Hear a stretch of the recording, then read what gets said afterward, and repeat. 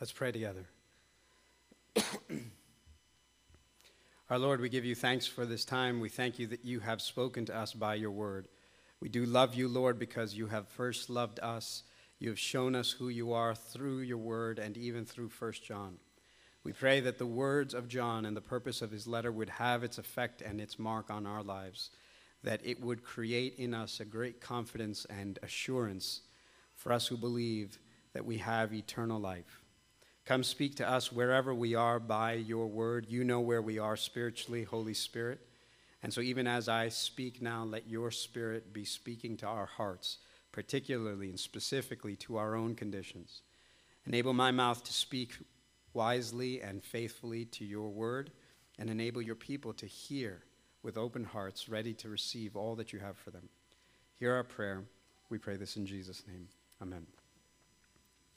Okay, we began looking at the book of 1 John together in the month of September, and now at last we have arrived at sort of the last section and the last few verses of this book. I hope that reading and studying and meditating and thinking and hearing 1 John read and preached has been as good for you as it has been for me. I want you to know I have loved this book. Part of me is even sad that we're done with 1 John because of how deep and rich it has been for my own soul. I hope that as you've walked through this series and read through this book, hopefully many times over, that it has given you a clear vision for what authentic Christianity is and what it means to be an authentic Christian, right? I hope that in this book and in this letter, as you've read John's word, you've gotten a vision for authentic Christianity and what it means to be an authentic Christian. If you remember back, those of you who were here, or if you're just jumping in with us, in our very first week, when we opened 1 John 1 and the very first verse, we said, here's the reason John's writing. John is trying to expose counterfeit Christians, so church-going, nominal folks who have all the looks and feels of a Christian, but do not have the spiritual life of a Christian. John's trying to expose counterfeit Christianity and expose counterfeit Christians, while at the same time giving confidence and assurance and certainty to authentic Christians. He's trying to give authentic Christians confidence and security and assurance that they are, in fact, genuine believers. And now when we come to the last passage and the last section of 1 John, it's as if John returns to that very central purpose that we began the book with. In fact, our passage today begins chapter 5, verse 13. If you have a Bible, you can turn there. If not, you can read it from the screen. But our passage today begins with, again, a reminder of John's central purpose in this letter, right? If there was a sentence, a thesis statement, if you will, that summarizes what John is about and what this letter was about, it's 1 John 5, verse 13. Let me read it for you. You can hear these words. He says, I write these things to you who believe in the name of the Son of God, that you may know that you have eternal life. Let me read that again. I write these things to you who believe in the name of the Son of God, that you may know that you have eternal life. There's John's thesis statement. If you wanted to summarize what is 1 John about, here it is. John is saying, I write these things to you who believe in the name of the Son of God. I write to you who believe in Jesus. And that's who authentic Christians are. Authentic Christians are people who believe in Jesus. And John is saying, I write to you, authentic Christians, who believe in Jesus, that you may know that you have eternal life. That's his purpose. In fact, if you put together John's writings, remember John had written the gospel first. Matthew, Mark, Luke, John. And John, his gospel, he gave also a thesis statement, and he said, I'm writing this so that you may believe in the Son of God. So his purpose is a little different. He said, I'm telling you this gospel and all this stuff of Jesus' life and bearing witness to him and testifying about him so that as you read this, you might believe in Jesus. And now he's saying in this letter, and you who essentially read my first book, I'm writing this letter to you who believe in Jesus, now that you may know that you have life. So if you put the two together, John's saying, I write the gospel so that you may believe in Jesus and have life. And I write this letter to you who believe in Jesus that you may know that you have life. I write so that you can believe in Jesus. And now he's saying, I write these things to you who believe in the name of the Son of God, that you may know that you have eternal life. So here's what I want you to hear. If by any chance you missed it over these last 4 months of going week in and week out in 1 John, if you missed this, I need you to hear it today. God wants you to have certainty about your eternal life. God wants you to know that you have eternal life. God wants you to have confidence and certainty and assurance that you have eternal life. If you missed that over these 4 months, I probably should find another job, but I don't want you to miss it today, right? I want to make it as crystal clear as I possibly can. So here's how clear I know how to make it. If today were your last day, if you were going to die today, and I asked you, what is going to happen to you when you die? If I were to ask you, will you go to heaven? Do you have eternal life? John has written this letter so that you could answer that question with absolute certainty, with an unwavering, sure confidence. John's written this letter for folks like us. If I were to ask you that question and your answer would be, I'm not sure. If your answer would be, gosh, I hope so. If your answer would be, I think so. If your answer would be, I'm pretty much a good person. I'm not a bad person. I think I would, maybe, could have, sort of, fingers crossed, make it.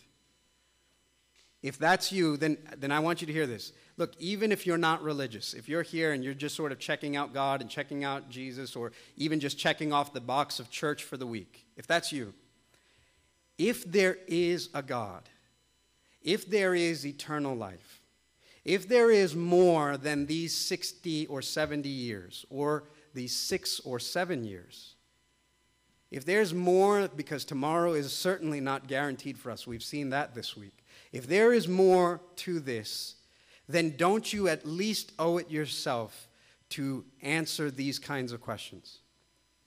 Right? It's amazing the kinds of things that we're sure of and the things that we leave sort of unsure. Some of us have given greater thought and serious weight to knowing exactly where we'll be 20 years after we retire, but have given very little thought to where we'll be 20 seconds after we die. Or if the scriptures are true, 20 billion years after we die.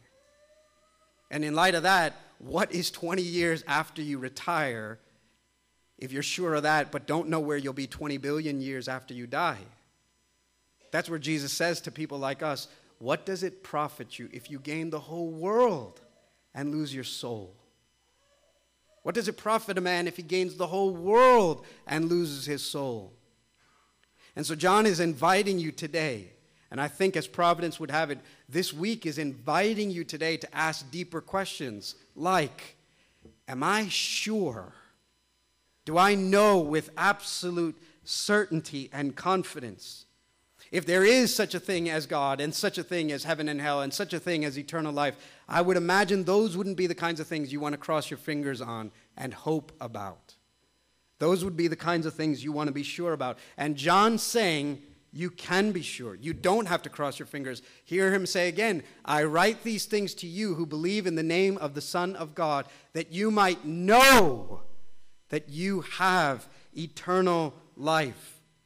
John's written this so that you could have certainty and confidence about that question. In fact, that's what God desires for you. It's why God inspired John to write this. It's why God made sure that 1 John was in your Bible. John's hope is that an authentic Christian would be able to say, I know, if my life were taken out today, I know that I will be with God. I know that I will be with him forever. I know, as sure as I know anything, that I will be with him in heaven. Now, I want you to hear this. To have that kind of certainty is not presumption or arrogance. I can imagine if you're hearing this, that might sound that way. It's not presumption or arrogance. And I want you to also know to not confuse, to say of the question, where will you be, or will you go to heaven, to say I'm not sure is not humility. Don't think it humble to think, I don't know, I'm not sure. And don't think it arrogant to say, I am sure, and I do know. It's not arrogance, and it's not presumption, and here's why. If I were banking on being with God in heaven forever, based on me being good enough, right? I would say the majority of our culture and our world believes that if you're good enough, you'll get to heaven. And most people believe that's what Christianity says, and that's what the world religions say. And if I'm banking on getting to heaven and being with God because I'm good enough, whatever that means, if I'm banking on at the end of the day, somehow there's these scales and my good has to outweigh the bad, or somehow I have to compare myself to other people and say, at least I'm not like that or that, and I'm generally a good person. If I'm banking on whatever your metrics might be, if I'm banking on eternal life based on my merit or my performance or my work or my being good enough, and then I were to say to you, I am absolutely 100% sure I'm going to heaven, that is presumption. That's arrogance.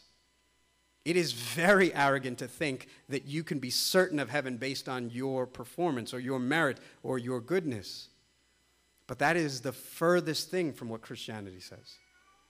Christianity says that Christians are those who admit freely, I have nothing in me that is meriting. None of my performance is good enough to get to God. The only thing I have is that God was good enough to come to me. And Christianity says, listen, my confidence is not because I'm banking in myself. My confidence is I'm banking in Jesus. And Jesus was good enough. And his performance was good enough. And because he came for me, I bank on him. And if you're asking, do I have great confidence in him? I am absolutely certain and sure of him. I've got no confidence in myself or my merit or my worth, but I have every confidence in him. That's not presumption. That's not arrogance. That's gospel-driven certainty. And that's exactly what John wants for you. John wants you to be able to answer the question, do you have eternal life? Will you go to heaven? He wants you to be able to answer that question with absolute certainty. So I think if Pastor John were here, at least one of the questions he'd ask you at this point is that, do you have eternal life? If your life were to come to an end today, will you be with God forever in heaven? And what I want you to ask yourself is, however you answer that, what's the basis for your answer? If you say yes, what's the basis for that? And if you say no, what's the basis for that? If right now, as I ask that question to you, you have doubt going, I'm really not sure, then perhaps you still think this whole thing works on a scale of merit and not, maybe I haven't been good enough for God. And you're still not seeing the gospel, which is, listen, God in the end judges those who are in Christ. And if you're in Christ, John has already said in the chapter before, in the passage before, he said, those who have Christ have life, and those who don't. And so allow John to press that question to your soul today. And now what I want you to hear is, as he comes to an end, as he's going to finish up chapter 5, he returns again to this very central thesis of his. I write these things to you who believe in the name of the Son of God, that you might know that you have eternal life. Now, before he finishes this chapter and closes out this letter, there's more confidence that John wants to give us. Today is all about John wanting to instill in authentic believers confidence. And what John wants is not just for you to have confidence about being with God after you die. John also wants to give you confidence about being with God as you live. Hear that again. Before he's done with this section, John wants not just to give you confidence about being with God when you die. John wants to give you confidence about being with God and in his presence as you live. I want you to know that. In the scriptures, this term eternal life is not just this future thing. Eternal life surely begins not just in the future, but it has this present reality. I want you to hear this. My eternal life began in 1990. You go, how does that happen? Well, eternal life is Jesus. and Jesus came into my heart, and I repented of my sins, and I trusted in Jesus, then eternal life begins then.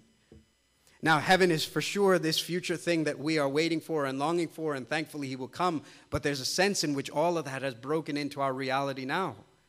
And so John's interest is not just you being with God then, but you having confidence about being with God now. Look at what he says in verse 14 and 15. And this is the confidence that we have toward him, that if we ask anything according to his will, he hears us. And if we know that he hears us in whatever we ask, we know that we have the request that we have asked of him.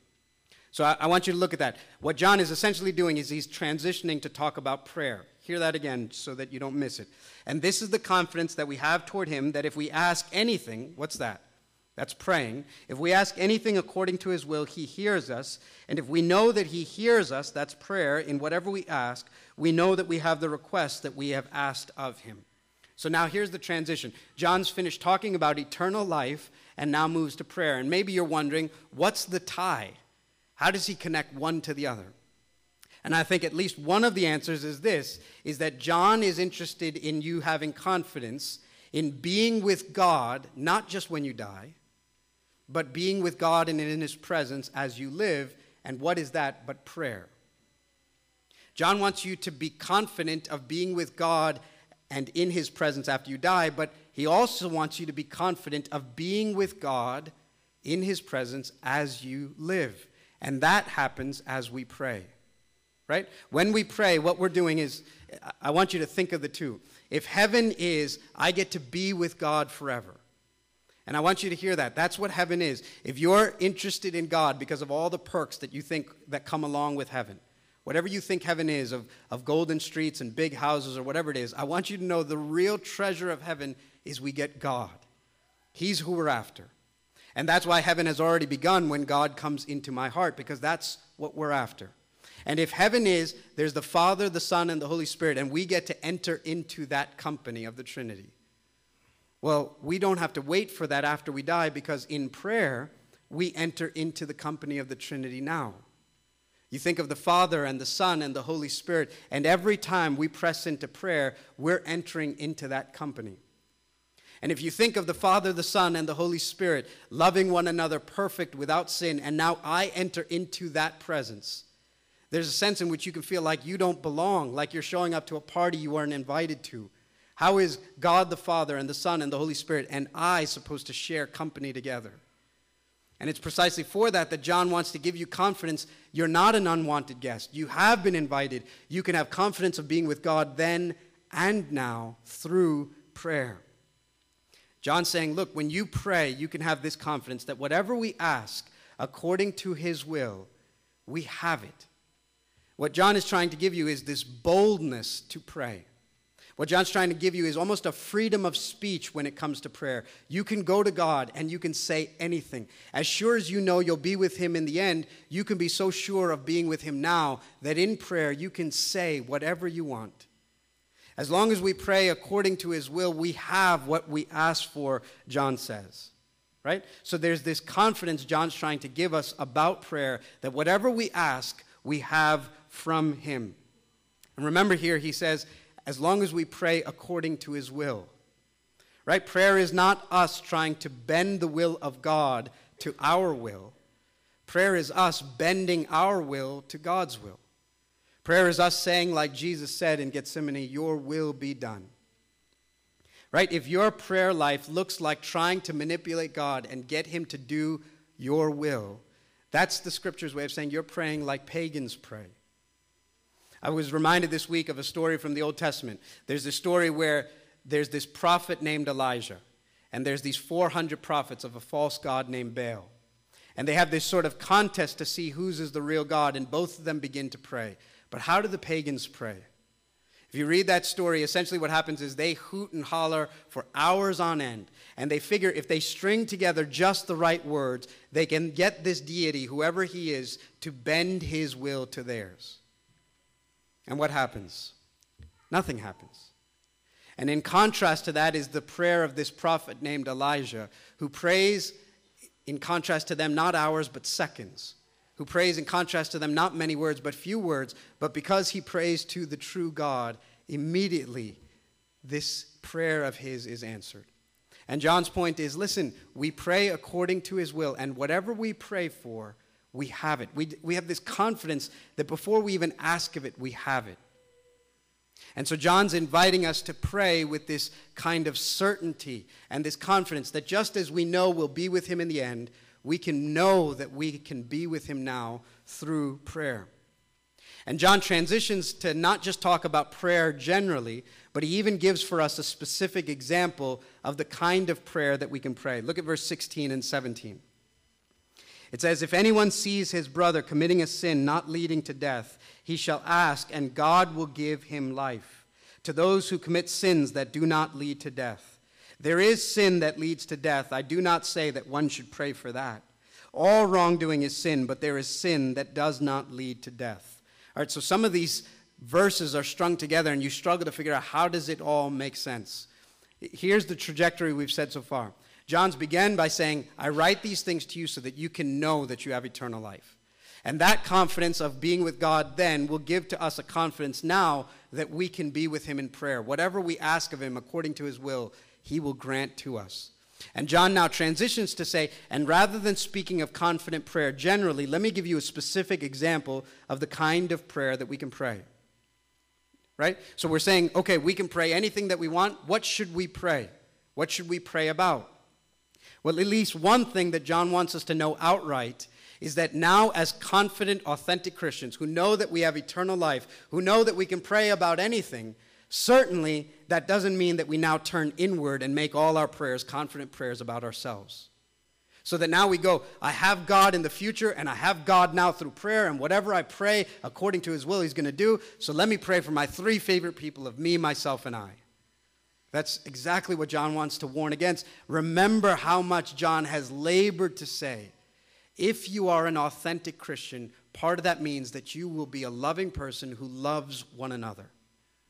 John's labored to say part of being an authentic Christian means that you've got these eyes for those outside of yourself and that you will love one another. In fact, in John chapter 3, in 1 John 3, remember how he said, listen, we're to be the kind of people that if we see a brother in need, we in love will be moved to meet that need. Remember in chapter 3 how he said, if anyone sees a brother in need and has the world's goods and closes his heart against him, how does the love of God abide in him? And then he says, beloved, let us not love in word or talk only, but in deed and in truth.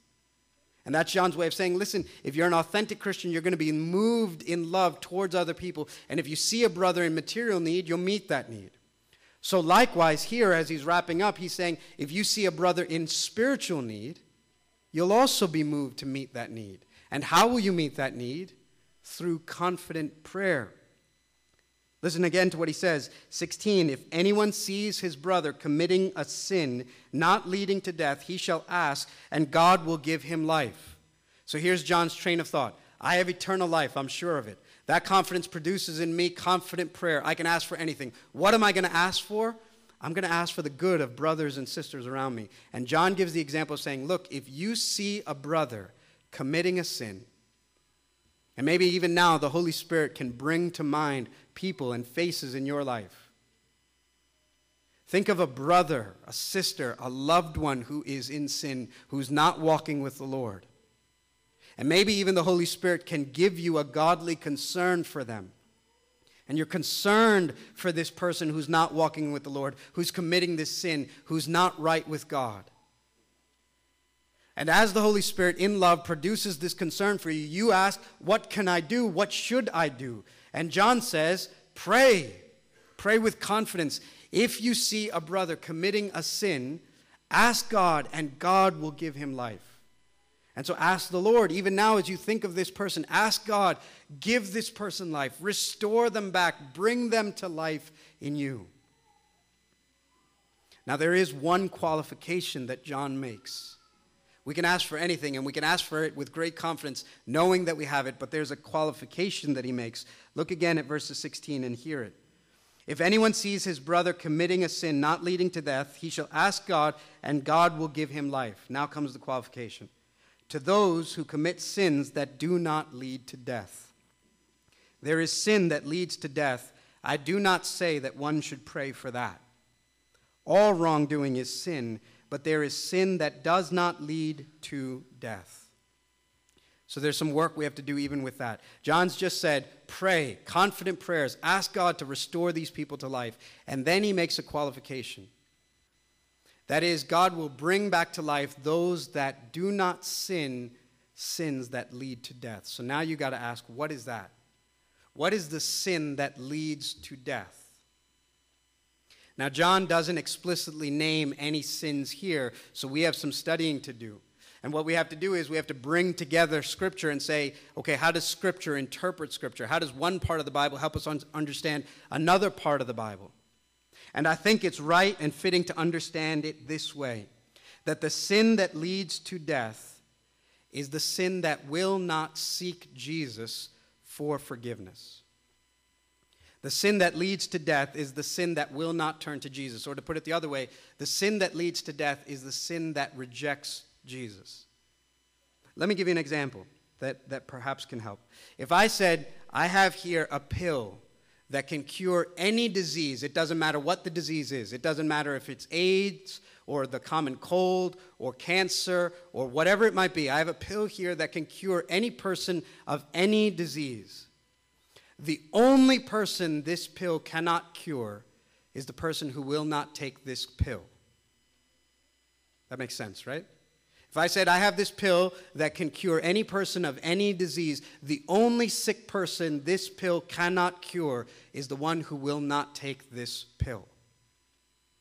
At that point, you realize that whether a sick person lives or dies doesn't depend anymore on the magnitude of their disease, but rather on the disposition of their heart or their willingness or unwillingness to take this pill.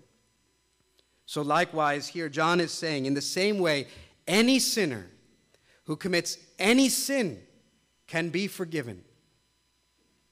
The only sinner who commits the sin that cannot be forgiven is the one who will not turn to Jesus for forgiveness, is the one who will not come to Jesus for the cure. Even as a sick patient will die in their sickness for not taking this cure, so likewise, John is saying, anyone who does not turn to Jesus sins a sin that leads to death.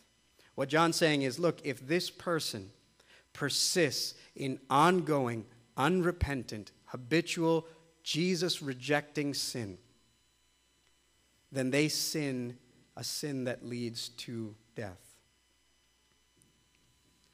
And before John ends on that happy note, he makes sure to add a few more words, which is, listen, don't forget everything I've said, which is if you are an authentic Christian, you're not going to sin the sin that leads to death.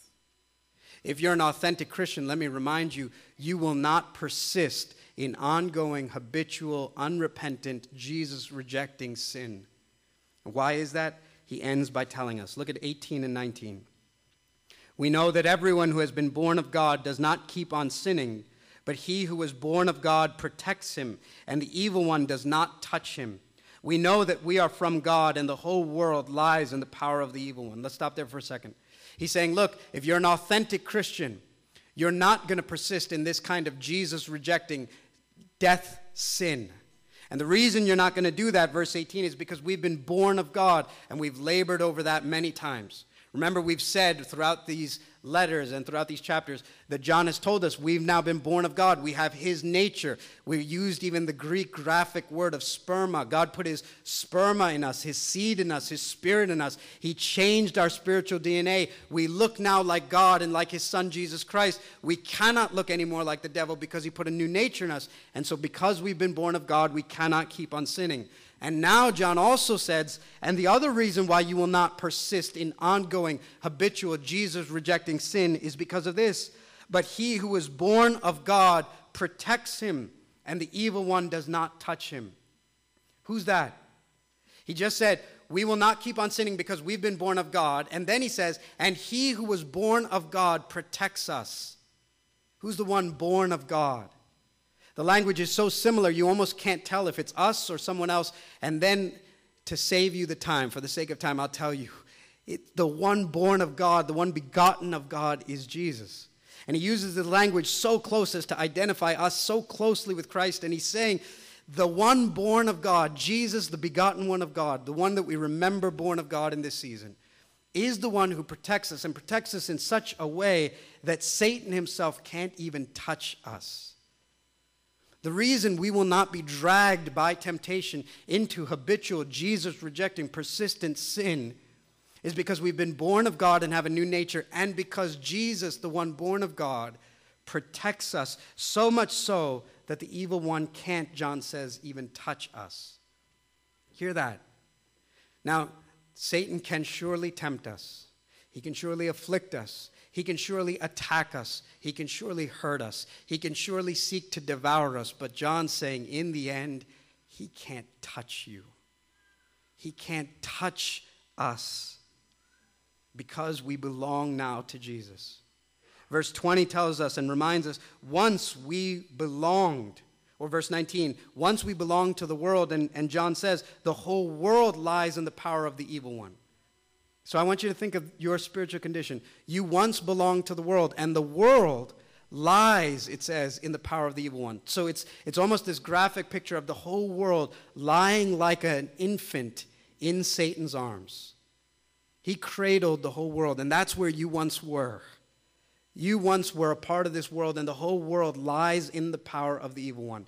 But now, because of Jesus' grace, through repentance and faith, you've been snatched from the world, and you now belong to Jesus. And now he's saying, and Jesus' grip on you is stronger than Satan's pull on you. Jesus' ability to keep you is stronger than Satan's ability to take you. What great good news. This is all dependent not on you grabbing hold of Jesus, but on Jesus holding you. And because he holds you tightly, no matter how hard Satan tugs, he cannot touch you. He cannot ruin you. He cannot take you in the end, because we are now in him. We were once in the power of the evil one. But now, verse 20, we are in him, and he is the true God, and he is Jesus Christ.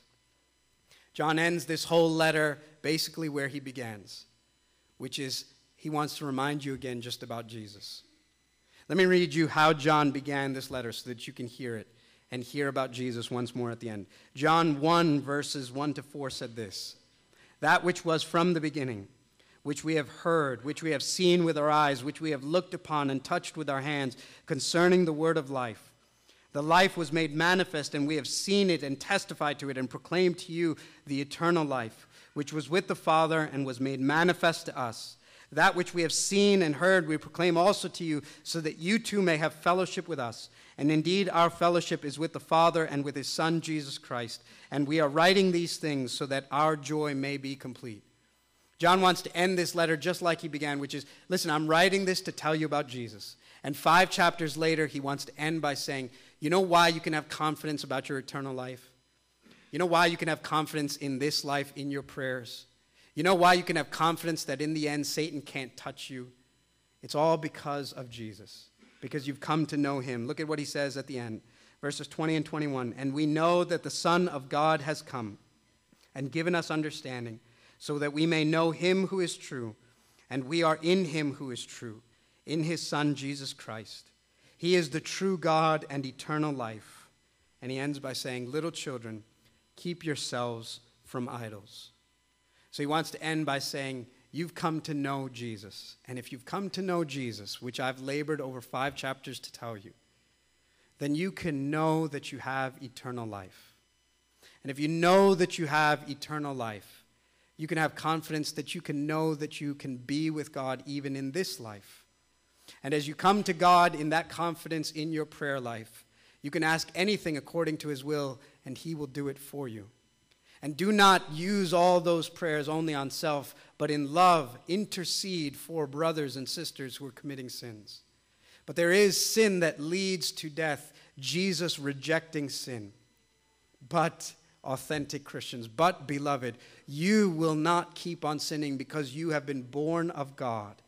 And the one born of God protects you, and the evil one cannot touch you.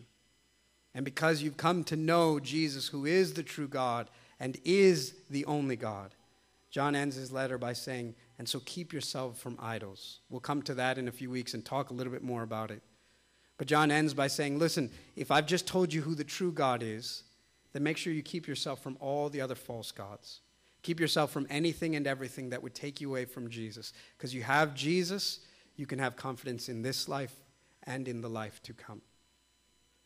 So hopefully over 5 chapters of John's letter, you've come to see what authentic Christianity is. And my prayer for you is that John has moved you, in fact, to be an authentic Christian. Let's pray.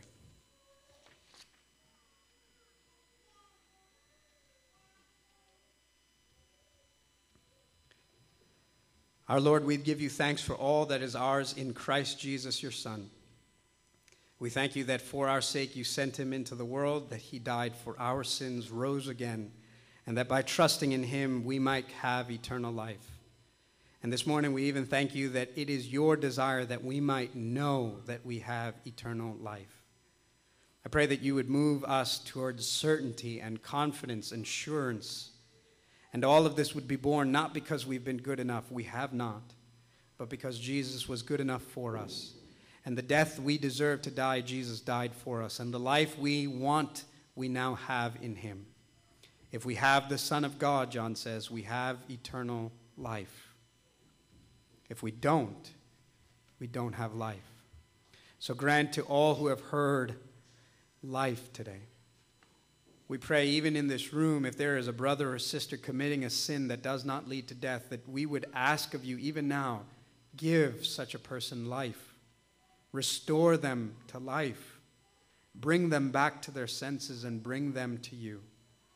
And we know that the only reason we will not persist in Jesus rejecting sin is because we've been born of God through no effort of our own.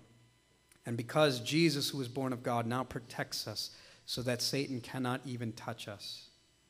All of this depends on your strong hands, not our weak ones. And so we're thankful. Speak to us a good word. We come to you in Christ's name. Amen.